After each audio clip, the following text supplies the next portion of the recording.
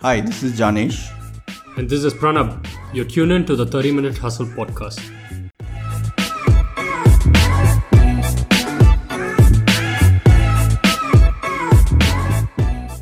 "30 Minute Hustle" is a community of performers with a story to tell. We believe that each individual has a distinct path towards achieving their goals and are obsessed to learn about their process. As a platform to bridge the gap between knowledge creators and seekers, we hope their journey will inspire you to accelerate your growth.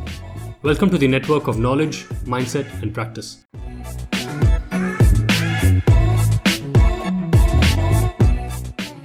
Today, me and Janesh have a good friend of ours, Arjun, on the 30-Minute Hustle podcast.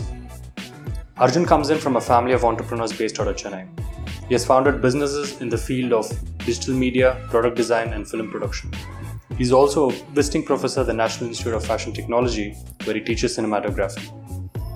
Arjun is an active learner, be it the various sports he plays or just interacting with fellow entrepreneurs and supporting them. We are so excited to have him on the 30-Minute Hustle podcast.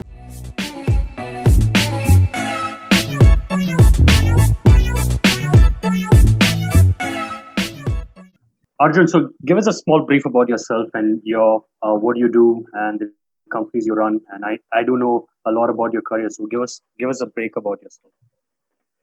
Okay, so my career is one of those,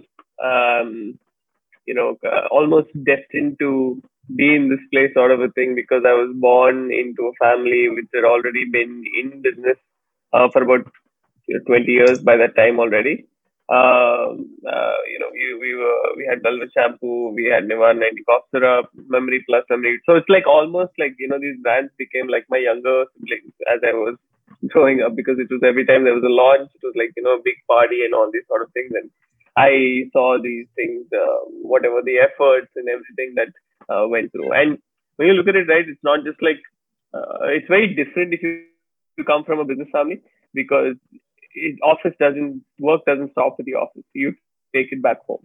And whether you like it or not, as kids, we saw all these things and all the arguments and all the late night works that would come back home and witness to all that. So in a way, it's kind of like a blessing as well, because we did not have the regular childhood in a certain way, but also it gave you this massive exposure into something that, you can't really ask for at that age.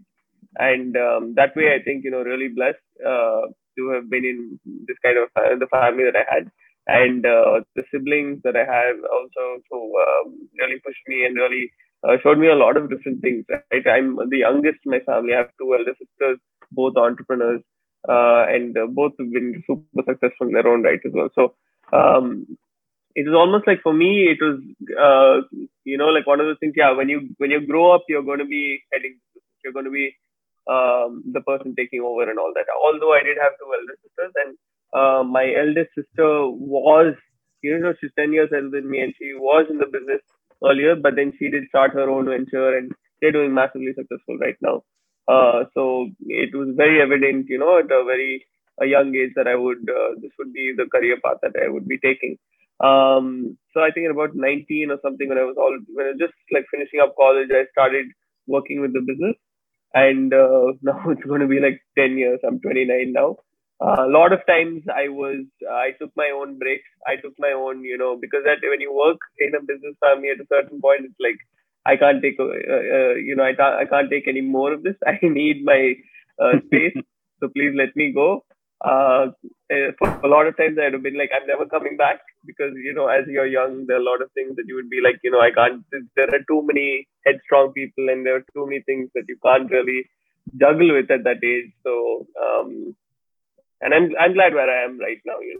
It's a journey, it's a process. It's not something that you can just turn up one day and take over the reins and be there, right? It's something that you need to understand the journey that the whole company and cycle has gone through.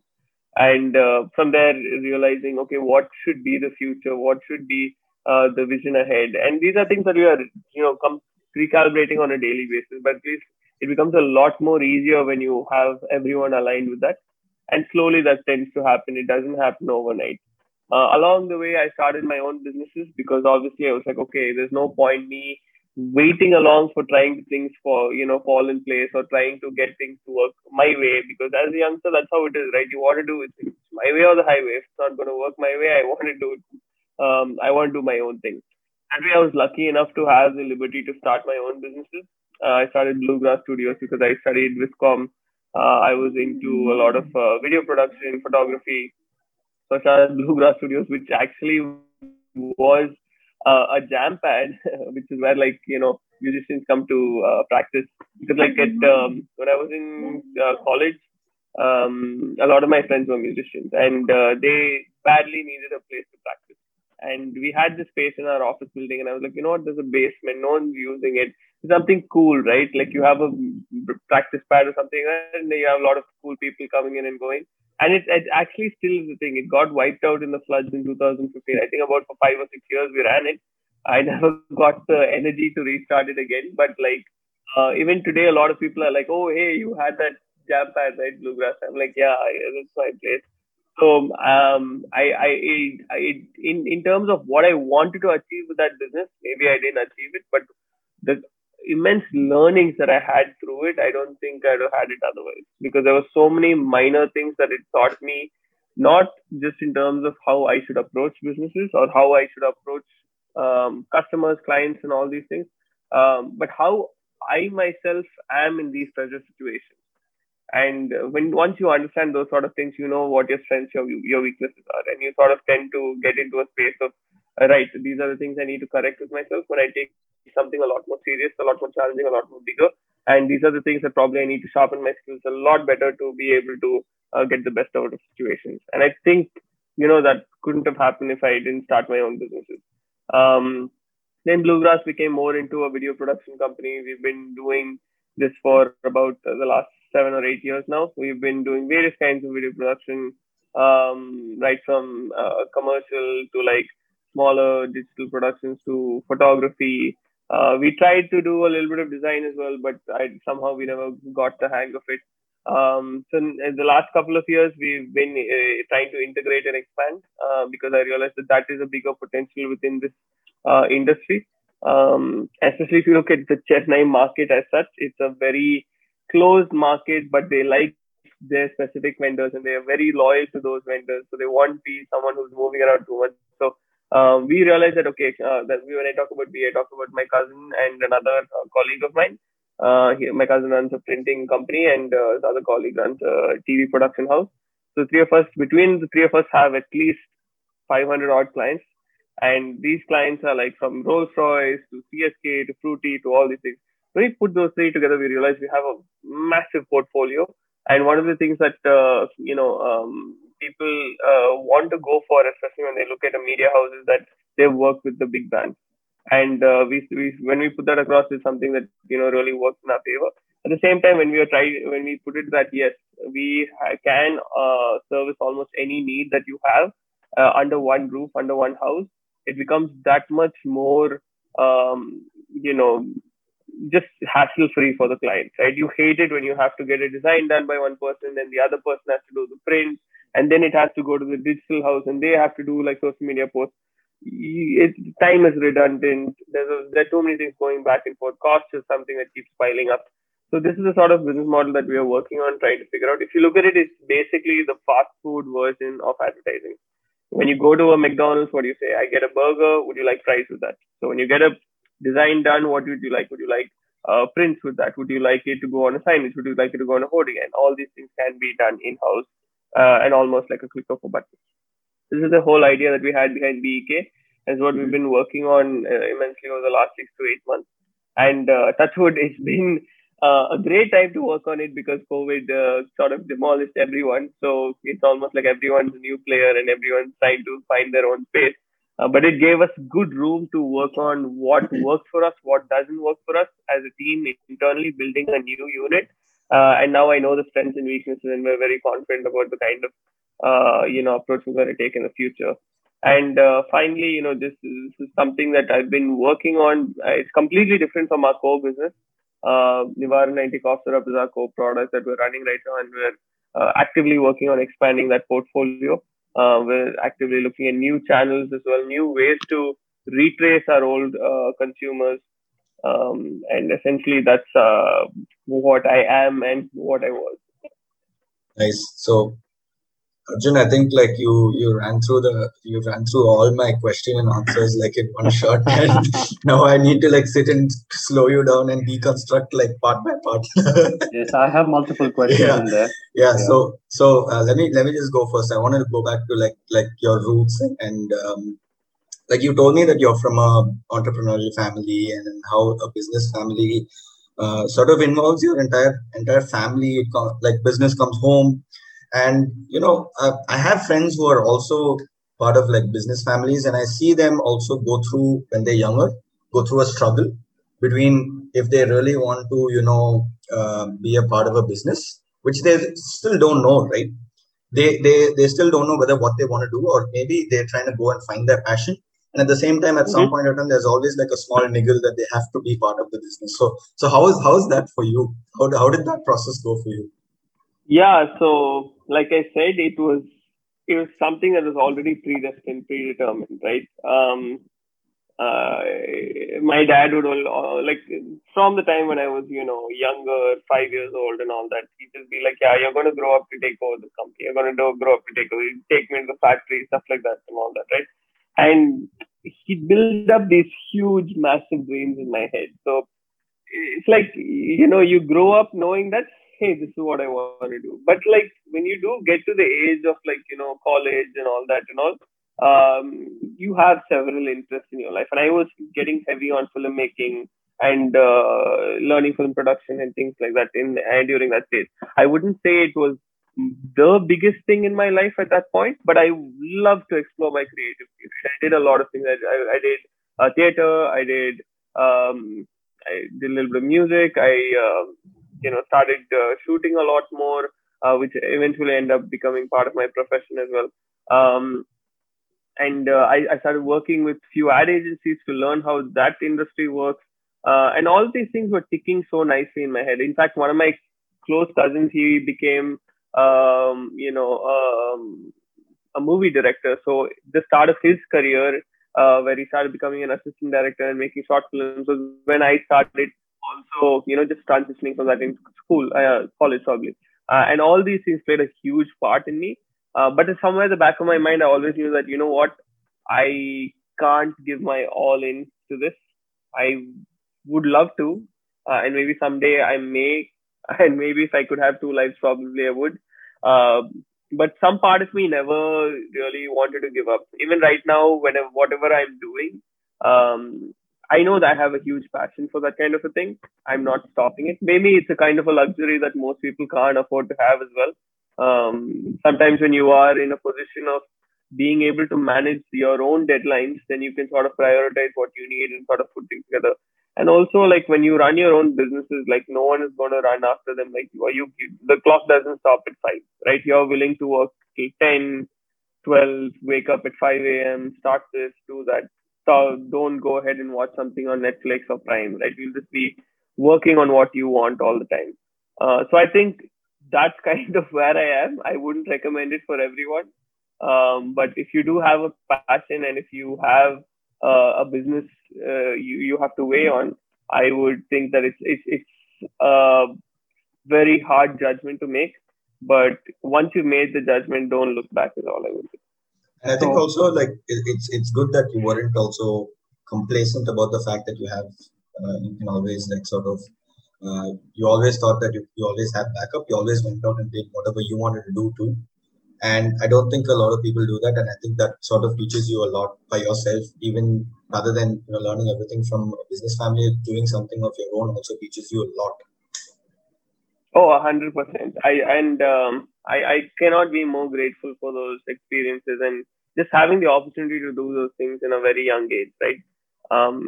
17, 18, 19, like most people are just thinking about, man, where can I go and, get a drink tonight, or where can we go with our friends? And I'm sure I did a lot of that. I was lucky also to have a good batch of friends who would literally stay at my house the whole time. So I didn't have to worry about making plans with anybody because my friends would be here, and then I would work at my own time while these get chilled out. So, I can't say touch wood. I just had a great time back then. So Arjun, basically, like the lot was on your plate from a very young age, like because you had to take on responsibilities and you saw that coming onto you, right? So, how do you handle this pressure at a very young age, especially like when you see your peers and your friends like probably planning out where to get a next drink? So, how are you handling this pressure early on? So definitely, and I think I suffered a lot of this up till maybe a very recent age. That it's a spot where I can't find a lot of people who can empathize with, or I can talk with about these things, right? Because literally none of my friends are from a business family, nor at that age did they have any of these pressures, right? So when they're talking, they're like, "Macha, chill out. What's the issue? I don't know what you're going through, but it's cool. Don't worry, you'll handle it." That's the best another 18, 17-year-old can do, right?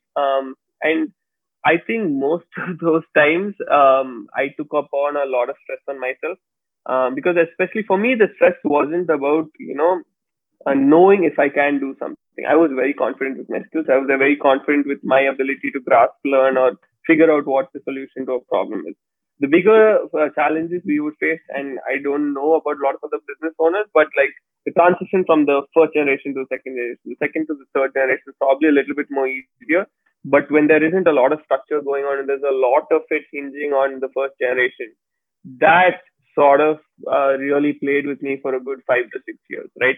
And it plays a lot because you're a youngster who wants to give their all, right? And you give your all, and somehow, because of these own internal conflicts, you're not able to get past it, right?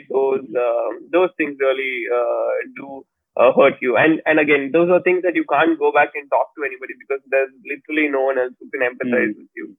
So, how was your transition like in terms of your thought process? For example, like you were shuffling between a well-established business and your startup as well. So, what was your thought process like trying to wear multiple hats at the same time? Like, because the decision you were making in a bigger company is ultimately different from the decisions you would make in a startup. So, how are you going That's where through the that? startup really helped me because the ownership is all mine, right? And that's what you need as someone who's learning the reins. You need to have that thing saying that, hey, yes, I can try this. Let me fail. Let me have the opportunity to fail. And when I do fail, you know what? I'll learn with it. I'll figure out what I did wrong. A lot of that you don't have the opportunity when you are running a second generation business or someone who is getting into the reins of a mold of another business, right? It already has its certain norm structure and things. It's too rigid sometimes for you to actually go out there and try something. Even today in this business, like there are so many things that I have to really fight, skin out, and try to convince a whole host of people, right from the down the line salesmen to the top line board people, that hey, you know what, this is something that we need to pilot, we need to work it out. This is an opportunity we can crack and make sure we do it. And I know if I pilot 10 things, or if I even get 10 things to the pilot stage, probably 2 or 3 will convert. But if those 2 or 3 convert, you know what? Those are huge successes for me, right? And that's the kind of thing that today I can do, but I did not have that bandwidth or space to do 7 or 8 years back. I'm sure that there was a lot of knowledge sharing. I mean, starting a startup and being from a business family. How do you think that sort of like helped you grow a business? Because I'm sure you could always go back to someone and someone close who you could talk to and hash out your problems and tell them your problem and sort of get a different perspective from it. Oh, immense, all the time. Because like you could look around my family and you'll be like, hey, wow, I just have like a library of people I can go talk to about any of these things, right? So it was super helpful that they were very accessible again at a very young age, 17, 18, 19, 20, and still today, but like all the more when I was starting out, right? But I started actually working with naturals briefly for a period of time. And I learned so much from my uncle in a very, very young stage. And it wasn't the kind of things which would be like, oh, you need to learn business this way. These are the tactics. It wasn't that sort of a thing. Right? It's a mindset sort of on ground like stuff. Yeah. It's like, and for me, a lot of those things were kind of like moral factors or motivation factors, right? Like if I have to say, is one major example that I learned from Kuana, who's PK Kumaravel, that's what we call him. And this is about when he would talk about, he would give the speech all the time at every single function. When Naturals was doing like a 300th launch, next one they'll do a 400th launch, I'll be the same speech. I'll be like, what is this man doing? So one of the times he had come upon this, and I think I was pondering on this for a long time. It's basically one of the things which went like, what is going after money greedy, right? And if you are doing so, are you a bad person, right? And he sort of put it in a very interesting perspective, and I think it sticks with me till today. And this was that in not the same words, maybe I'm paraphrasing here and there a little bit. But he went on to say that at a certain point, no matter how much money you make, legally you can't spend it in India, right? So what is the motivation for a person who's inherently good and has good intentions to go out there and get more money, right? The only major intention is every single opportunity you don't take to get that money, someone who doesn't have good intentions is doing it. And we can't avoid that. That's the kind of world we live in, right? That stuck with me hard. That stuck with me like, okay, this is a great motivating factor, because I know that I come with some good intents. I may not be the perfect person in the world, but I believe that my intentions somewhere down the line will help someone somewhere, right? I'm not doing things out of a pure selfish need. And the more we accumulate in terms of a good purpose, the more we are able to help people. I think these are sort of things that you just can't get, through most experiences in life. If you have to be fortunate enough to have been there and have access to such people, and also probably a certain level of that curiosity in yourself also to go out there and listen to it. I spent 3 months actually, so this is one of the greatest experiences in my life. I was a marketing trainee with CKR. I was 21 or 22 back then. One of the greatest stints in my life, because I had learned so much in those. It was supposed to be, he said, you have to work with me for 2 years. It ended up being 6 months, but it was just the amount that I was able to grasp in those 6 months that really, it gave me the confidence that yes, these people think that I can pull this off. These people know that I'm able to take these reins and take these challenges and bring out the right kind of approach. They might have professionals over here, but the professionals aren't risk takers. They're the people who will give you the plan. They'll say, this is what works, this is what, please tell us what to do, right?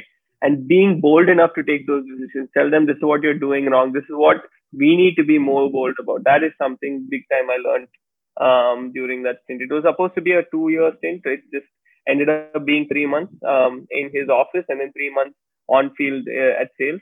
But it was a base foundation that still sticks with me today. Sitting in that boardroom is just like, you can't just like compare that with anything else. So just keeping those two majorly in mind. Obviously, my dad has been a huge inspiration, a huge person that even still today I can't replicate him, or I can't kind of match up to the ideas he ever had. But I'm really lucky to have been there, to have known a certain glimpse of what his ideologies were, and maybe someday, recreate or produce that in some different format. These are just few people. Like my cousins themselves are huge inspirations. Iva, Manu, Pavitra, there's Amuda, all these people, they're into education, they're into food, they're into healthcare, they're into FMCG. And each one of them has their own success stories in it. My own sister, Rati, she has a great success story in backbazaar.com. So, like I said, it's almost like that, if you have anything wrong, you have to just be like, okay, what's the domain? Who do I go look at? Can I go talk to this person? So yeah, that way I feel like it's a huge blessing that I don't know, many other business families would also be this lucky to have an extended family which has so many business providers within itself. It's like you have a tribe of mentors around you to make sure that you're always like breaking your heads together, and probably like it requires a village to train a kid. So it's, yeah, absolutely. And I think like like there's also like when you come from the same family, you have the same sort of thoughts or mindset or moral codes and all that. So when you talk to them, they sort of get it, and you also get where they come from. So I don't think that happens most times with other mentors or senior people. They'll come from a very different sort of understanding, right? I'm not, I don't know if I'm able to get the right words across.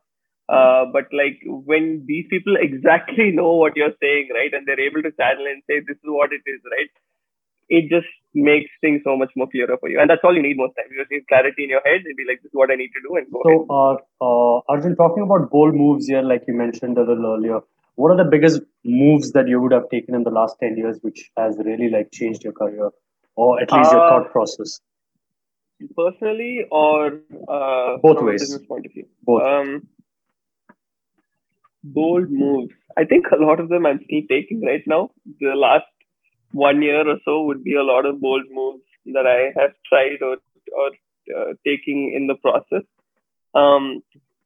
One of them would be definitely these host of pilots that I'm planning and working on right now. Understanding the distribution systems that we are working with, understanding where the markets are, and sort of doing my groundwork. Is this for Nivaran 90? For Nivaran. We're also redoing Memory Plus, and we're going to be quickly launching that as well in the market. Definitely one of the biggest bold moves I've taken, or at least I hope to be taking in the next few months. Was that coming up? Was that an effect of the COVID situation, or was it a mix of both, or yeah? No, it was always on the cards. But somewhere down the line, we would always get diluted in our focus, right? The thing is our company, or, the strength of the entrepreneur is the strength of the company, right? And my dad's biggest strength was that he was a great innovator. He had immensely awesome products, and so many that are in the pipeline and have not hit the market yet. That's our biggest strength. So always our strength, our challenge has been distribution and overcoming that, right? Just coming back to, sorry, what did you say again? Your personal and your professional, like, bold moves. My personal, professional bold moves. Bold moves, right? So something I was trying to say. So we can go to your personal bold moves now. No, so that's what. So just like trying to your pilots, you were saying that you don't know how to prioritize what to get into the market, right? Is this going to work? If this is a failure in the pilot, can I redo it some other way? What is the amount of things that is going to factor on? Is it the right market we're piloting it? Is it the right kind of consumer driving offtake activities that we're doing that could work, right? All these are a combination of things that are seriously that we are looking to and working on. Another bold move, what we're doing right now is we are trying to look at a very different approach to re-engage with our past consumers. We're trying to use the more, so we realize there's a lot to do with trust as well in the consumer, and we just can't keep going about putting TVs and ads and other sort of promotion activities. Yes, the beautiful part is we have a great backing of nostalgia with our end consumer, but it comes down to them finding that trust with the audience, right? And we are working on a few different strategies to build that trust as opposed to conventional media. I don't want to talk about that more in detail right now, but hopefully when it comes out, that will be something that completely changes the game and sort of puts us in a fast track in terms of having a good brand engagement with our end consumers. And therefore, whatever extension products we do happen to come out with, it sort of sticks well with the audience. This is, I feel, one of the bolder moves that we are taking because it completely changes the game from what we have been. Another big bold move, what we will be doing is after 30 years, we'll be changing most of the packaging, not completely doing away with it, which is something my dad and I would fight for days and nights. There were so many people that would come and tell me, dude, what is this packaging? How are you guys still at this? Can't you know what you're competing with, all that? So this is real talk that I would obviously feel that shit, I know we have to change the packaging, but again, like I said, being in this sort of a hierarchy, there's like so many things you can't override. I would have worked on at least 10 different designs over the last 10 years for this and just pitched it and just sort of gone into the bin just because. Right? And these are things that you have to put up with and face because, that's the situation you're in. So now, having the situation what it is, we finally have the opportunity to go and revamp the packaging. But I do understand a lot of what my dad said as well. You have to be consistent with what the end consumer saw with the product because a lot of it is them recognizing the product in the market and then taking it away and sort of finding that balance between the two. So I think that is going to be a big bold move for us. Personally, if you look at a few bold moves, what I've taken, I think each time I decided to walk away from the business was very bold of me. And what was even bold, each time I decided to come back because I came back with all the baggage of the previous times I left, with expectations that things are going to be different this time. And each time it did not be different. So every time I came back, I think personally, so it hurts, as a youngster. You're like, dude, I can't go back and go get broken again and then try to do my own thing again and then come back. It takes a toll on you. And I think at about 24, 25, I sort of was like, you know what, this is a cycle. This is what's going to keep happening. I can't let my emotions sort of take control over here. I have to let them aside. I just have to wait for it. I just have to be patient and take things, each experience one at a time, each different thing, learn about them, learn about all the screw ups that happen along the way, make sure that I can try not to do them, try to rectify them as I go along. And I think that mindset would have been something that it's scary, but it's bold, I would say, at the end of it. When you have a 30 to 40-year-old business and which has come across 3 generations so far, what is the forefront when it comes to culture versus product? So where does your biggest arguments go here? Is it culture which comes first or the product which comes first? What goes in hand here? When you talk about culture, you mean about company culture? Company culture, or what the brand stands out to be. So, I think a lot of it comes down to what the brand stands out to be. And that's the kind of arguments we've always had in the past. And at a certain point, it wasn't very scientific. And I think that's where we had a lot of difference of opinion, difference of ideas. Because you can't just keep using the same brand name for various different products. At some point, you have to say that, this brand represents these attributes. It's going to stick within this segment in this range, and I'm going to create something new for the rest of it. So a lot of that is where drawing those lines, figuring out where a new brand would work better, are kind of places where a lot of energy was spent. Now it's a lot more about in the creation process that we have all these various products. What can we fit into the existing portfolio? What do we need to create new brands for? And where can we explore new opportunities within these new brand spaces and create new products for? And I think that's very exciting. That's the kind of stuff that I really love to do.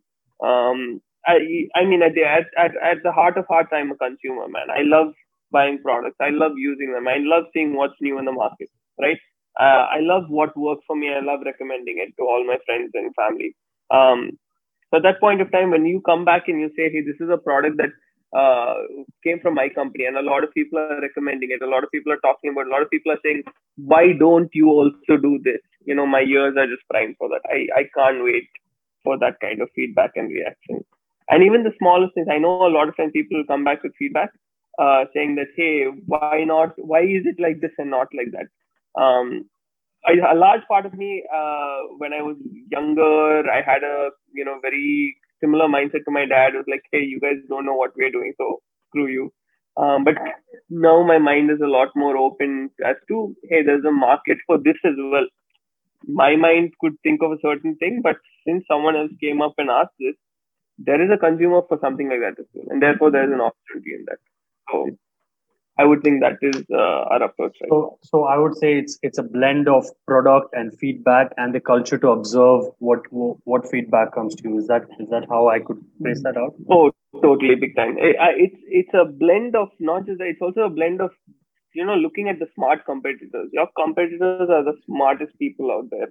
They have the power to do whatever research they want. They have the power to do the R&D to come back and say these are the best products that are working in the market, right? Our greatest advantage is that we are Ayurvedic, right? We don't go for allopathic. But these formats are something which is very well replicated by Ayurveda, and it's probably already there. All I need to do is figure out a way for it to fit into that sort of consumer segment and the kind of way the consumer wants to have it. And when we're able to do that, right, we sort of put a one up on most other competitors. And we also are able to say that, hey, this is a unique product in a certain way. I think there are a few things that we stick to as a company as a whole. We don't want Ayurveda to be something that is not approachable. We don't want Ayurveda to be something that is felt as medicinal. We want it to be something where you feel it's natural, and that's where a lot of the audiences are moving now. They want to try stuff that is not going to harm them, stuff that is rooted in Indian tradition and culture, stuff that is going to last for a long period of time, and therefore you're taking care of your body. So I think that's that way big time we are trying to capitalize on that. Okay, so I actually wanted to also touch a little bit on your.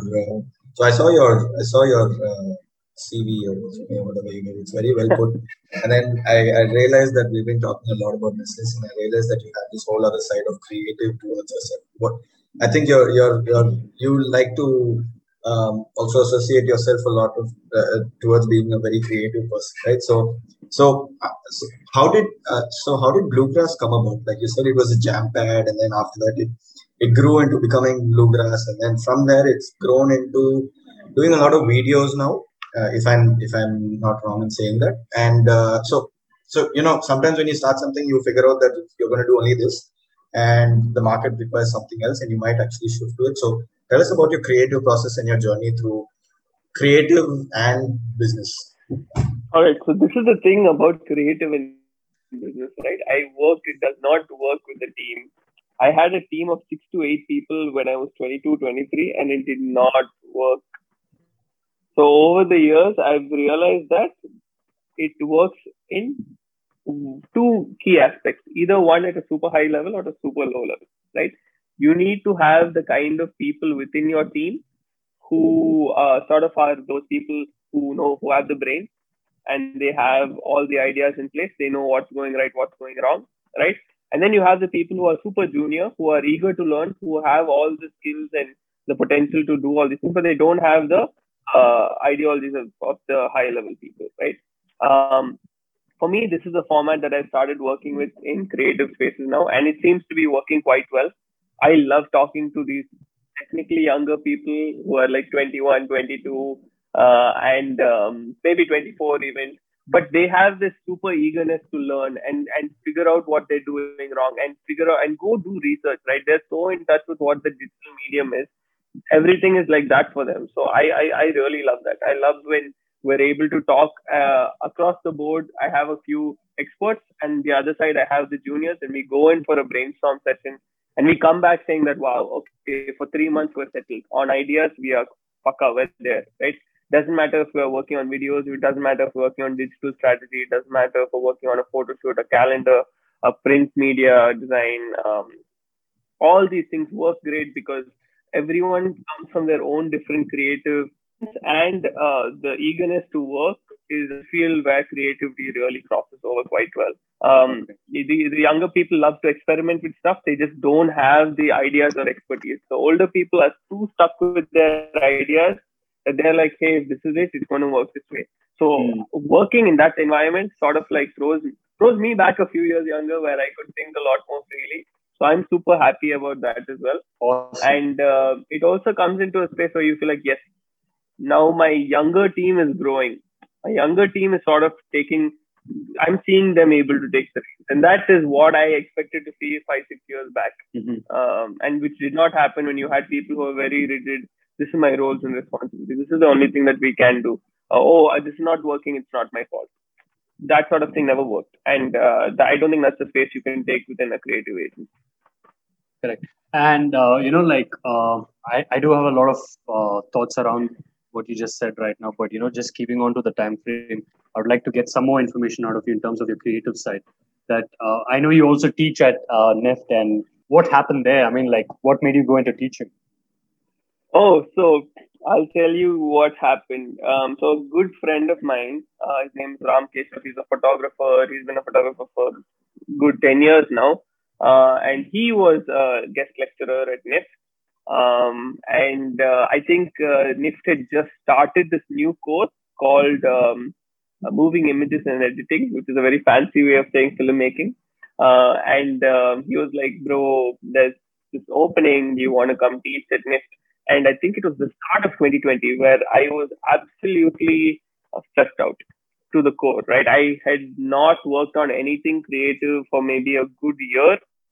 In 2018, I had gone to UCLA, and that's what I finally did with filmmaking. And after that, I don't think I touched anything at all, right? So this was like sort of my opportunity to go back and, be a student again, I thought. But it started becoming like this one class which I would take once a week started becoming the thing that I would look forward to every week because it was just so pure. It was just you and the subject. And the students were some people like who are quite talented and people who actually really like to listen to the kind of classes. And I remember when I was in college and I was in, studying in these classes, I used to hate it. I actually went in with a lot of expectations and I came out like, dude, what am I doing here, right? I ended up spending more time outside of class learning stuff by myself than I did in the classroom. So that was the kind of mindset that I had as well. I did not go to the textbook. I had a lesson plan. I had videos for that. If you guys want to see it, go see the videos. What I will take here in this class is experiences that I have gained through, which real world experiences you will never get in the classroom, right? I think that's what I could bring to the table for them. And those examples sort of made a huge difference to what I feel. I was able to take in what purity the subject had. I was able to talk about what experiences I have gained over the last few years, which was also therapeutic for me to go about there and talk about it. But also then to come back and say, hey, you know what, this is actually a good gig, man. I can actually do this where I can see people that I started this course at 4 months ago and ended with them actually doing a final semester project and them being able to do it and do quite well at it also. So that way I would say I didn't expect teaching to be such a big part of what I do, but Fantastic. I really look forward to it every day. Another question here in terms of your teaching, like whatever you have learned from NIFT, have you taken it back to your boardroom? Have I taken it back to my boardroom? I wouldn't say so, but I'll tell you what, it's a great avenue to capture talent because like there are few students who apply to my company as interns. And I'm very happy with them. I'm like, wow, these are the perfect kind of people that you can groom and grow up over the years and you can be like, great. These are people who sort of respect you already coming into this business for a certain reason. And now, you can, their skills, so you can definitely develop with them and see how they can advance their career. So I think it's very smart because I've always told myself that, someone who's also practicing as a professional who goes back into sort of not full-time teaching but part-time teaching as sort of part-time teaching helps them grow in both ways. One is you realize what the newer generation is bringing in and you're in touch with that, and second thing is that you're able to take that back and you're able to also understand what changes are happening in the market, what new ideas are coming through. And at the same time, I think most of the people that I really had fun at college who came to teach us were a lot of people who were in practice, who could give you real-time experience. So yeah, I think that is a great sort of like way to take away or also sort of keep yourself in touch with what is happening at the moment. Yeah. 100%. I completely agree with that. And and really, dude, like teaching is, I don't know, it's cliche to say, but teaching is the rewarding thing. You really feel by the end of it, you feel happy with yourself. Yes. So something that I learned, I'm able to pass it on to people, and whatever it is, it's cool. Tell us about your experience at Harvard and what made you go to a summer school rather than a conventional program. So this Harvard thing was quite, it was almost not going to happen in the first place because this was during my stint with Kevin Kerr. I was working as a marketing trainee with CKR, and I think some people that I knew were going there. I always wanted to go study to do my MBA. When I was finishing up bachelor's, I was trying to study for GMAT, and somehow work or something always got in the way. I wasn't able to go ahead and even take the exam. But this seemed like a good experience where I didn't have to do all that much to go and get the exposure of studying in a Harvard or a bigger institute and knowing what that is like, right? What is like. And it almost didn't happen because when I first asked for the dates to go, he said, "Well, you have to work with me for 2 years, and you've been here for 3 months or 2 weeks, and you're already asking for this, break." And I'm like, "Well, it's an experience and all that." And he's like, "No, nothing doing." Right? But the pace at which I had advanced, right? By the time I think it was like the last week before you could apply, and I had asked him one last time, saying that, "See, I've progressed so much over the last 5 months and 6 months. Can I please go for it?" And he was like, "Okay, fine. You've done well. Go back and do well and come back." So that is how it started. I still want to go and pursue higher studies and get an MBA at a prestigious institute or university. Um, Unfortunately, I've never had that extended period of time to leave my business and go, leave my family and go. And I think that's why I was sort of I'm happy I got the option to go there and do a summer. I've always, every year, like during like June, July, whenever there's admissions, I'll start working on some admissions. I'll be trying to put together my essays together. I'll be looking at all these forms, and then you know, shit happens and I won't be able to do it. So that happened consistently, and then I ended up going to Harvard finally. And once I was done with that, it was one of the most best experiences ever. Right? You come back with all these newfound worldly knowledge that you hadn't been through before, and all these new people that you met, and all these things that you would not have otherwise had when in those 6 to 8 weeks. I still keep in touch with a lot of people that I went to some school with. It's a different experience altogether, man. You're in a dorm with some of the most diverse people in the world. You're sitting with stem cell researchers. You're sitting with finance heads. You're sitting with people who are into hedge fund management, and they're all just lounging on that dorm over there. So you have to walk up and just talk to them. That's the kind of experience that going up there, talking to them, knowing who they are, what they are about, grabbing a drink with them, knowing what their countries are into, what diversity do they face within their own communities and all that, right? These are things that you literally can't. You can say it's all on the internet, but you can't go looking for it, intentionally, right? You have to be able to talk to these people to get that. I think more than the course itself, which was an extraordinary course. I did a course called Judgment and Decision Making. Ironically, that's the thing that I've been using a lot over the last 5-6 years. But it was an extraordinary course in itself. But I had a lot more experience to gain from just rubbing shoulders with the people over there. When I went to UCLA, it was a very different thing. It was again out of complete frustration. I wanted to study filmmaking at a higher level, do my master's. Again, like I said, I could not pursue my MBA. I could not pursue. I had gotten into this photography institute in France with the previous year. I think because of the visa issues and something like that, I wasn't able to go. And that really put me in a very dark space, because I thought, okay, finally I'll be able to advance my career, go somewhere else, do something on a much bigger scale. But that didn't happen. But fortunately, I was able to apply into UCLA and get into their winters program. And that was a life-changing program in itself. I don't think I would have been exposed to as much of filmmaking as I have ever in my life. The kind of people that were, the instructors and teachers over there, these were people who were like producers of films like The Revenant, Breaking Bad.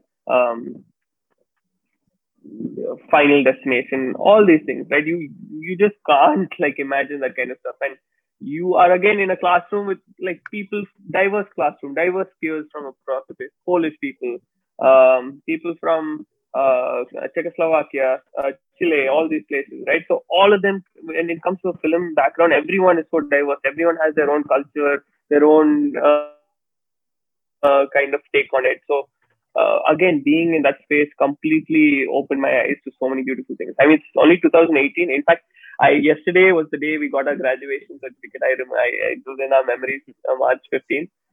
But for me, it was like, wow, I can't believe it was 3 years back. Again, a winter that I can never ever forget.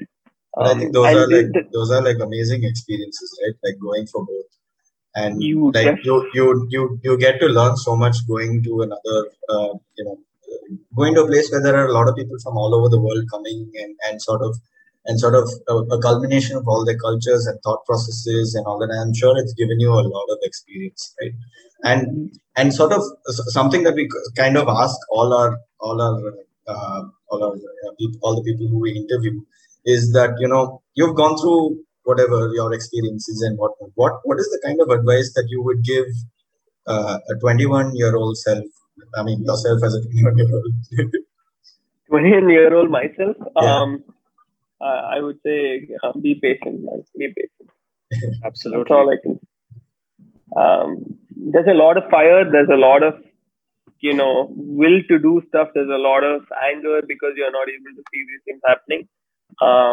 But at the end of the day, all you can tell yourself is, you know what? You can only do your best.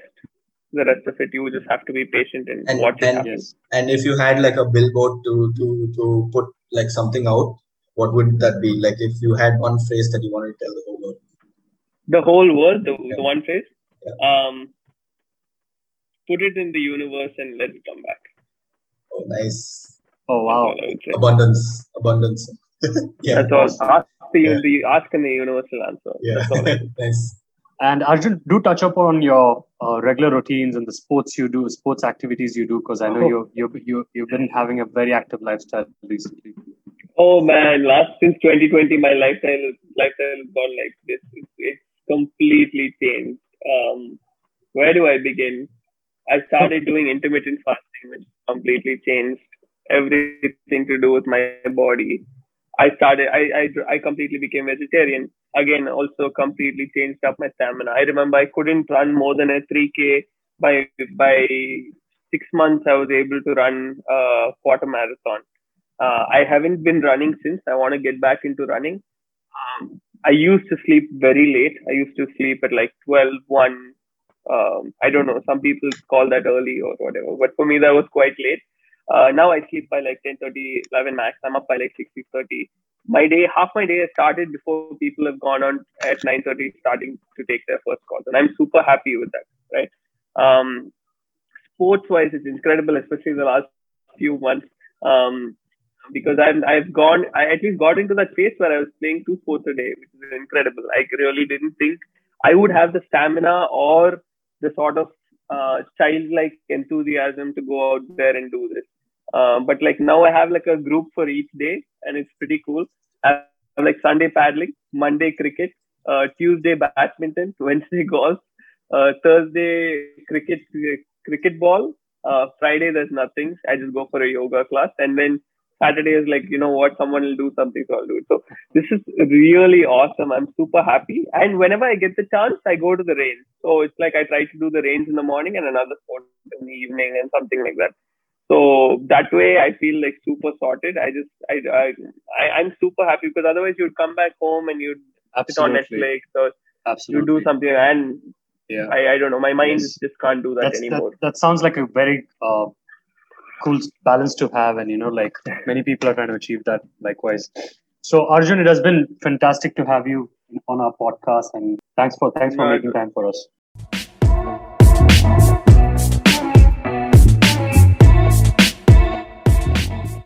Thank you for listening to the 30-Minute Hustle podcast. You can follow us on Instagram for all our latest updates.